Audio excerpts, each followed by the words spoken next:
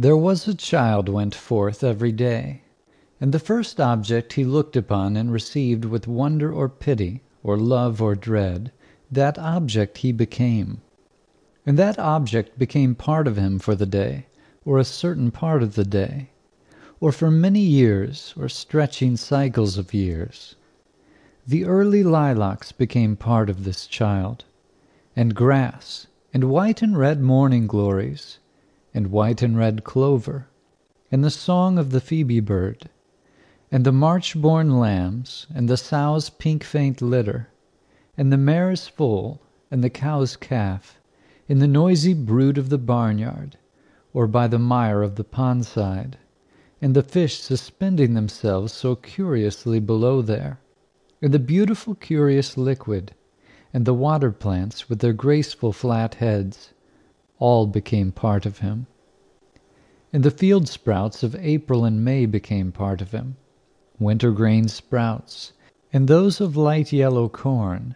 and of the esculent roots of the garden,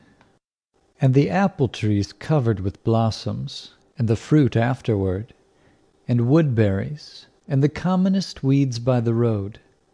and the old drunkard staggering home from the outhouse of the tavern whence he had lately risen,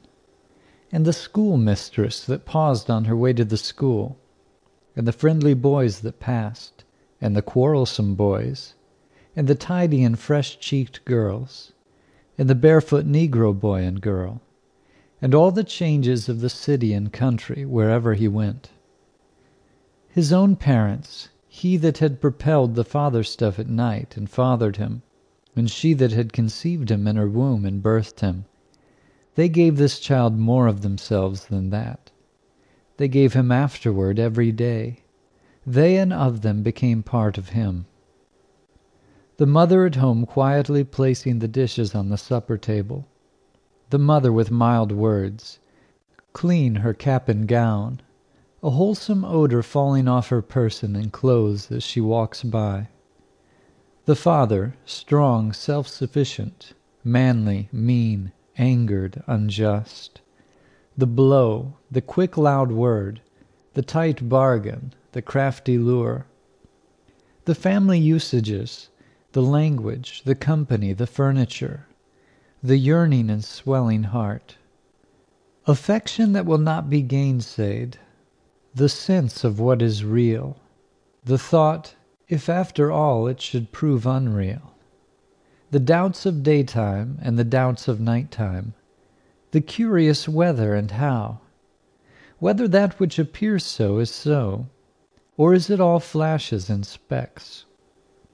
Men and women crowding fast in the streets,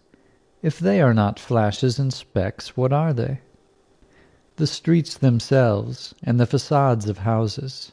the goods in the windows, vehicles, teams, the tiered wharves, and the huge crossing at the ferries. The village and the highland seen afar at sunset, the river between, shadows, areola and mist, light falling on roofs and gables of white or brown 3 miles off,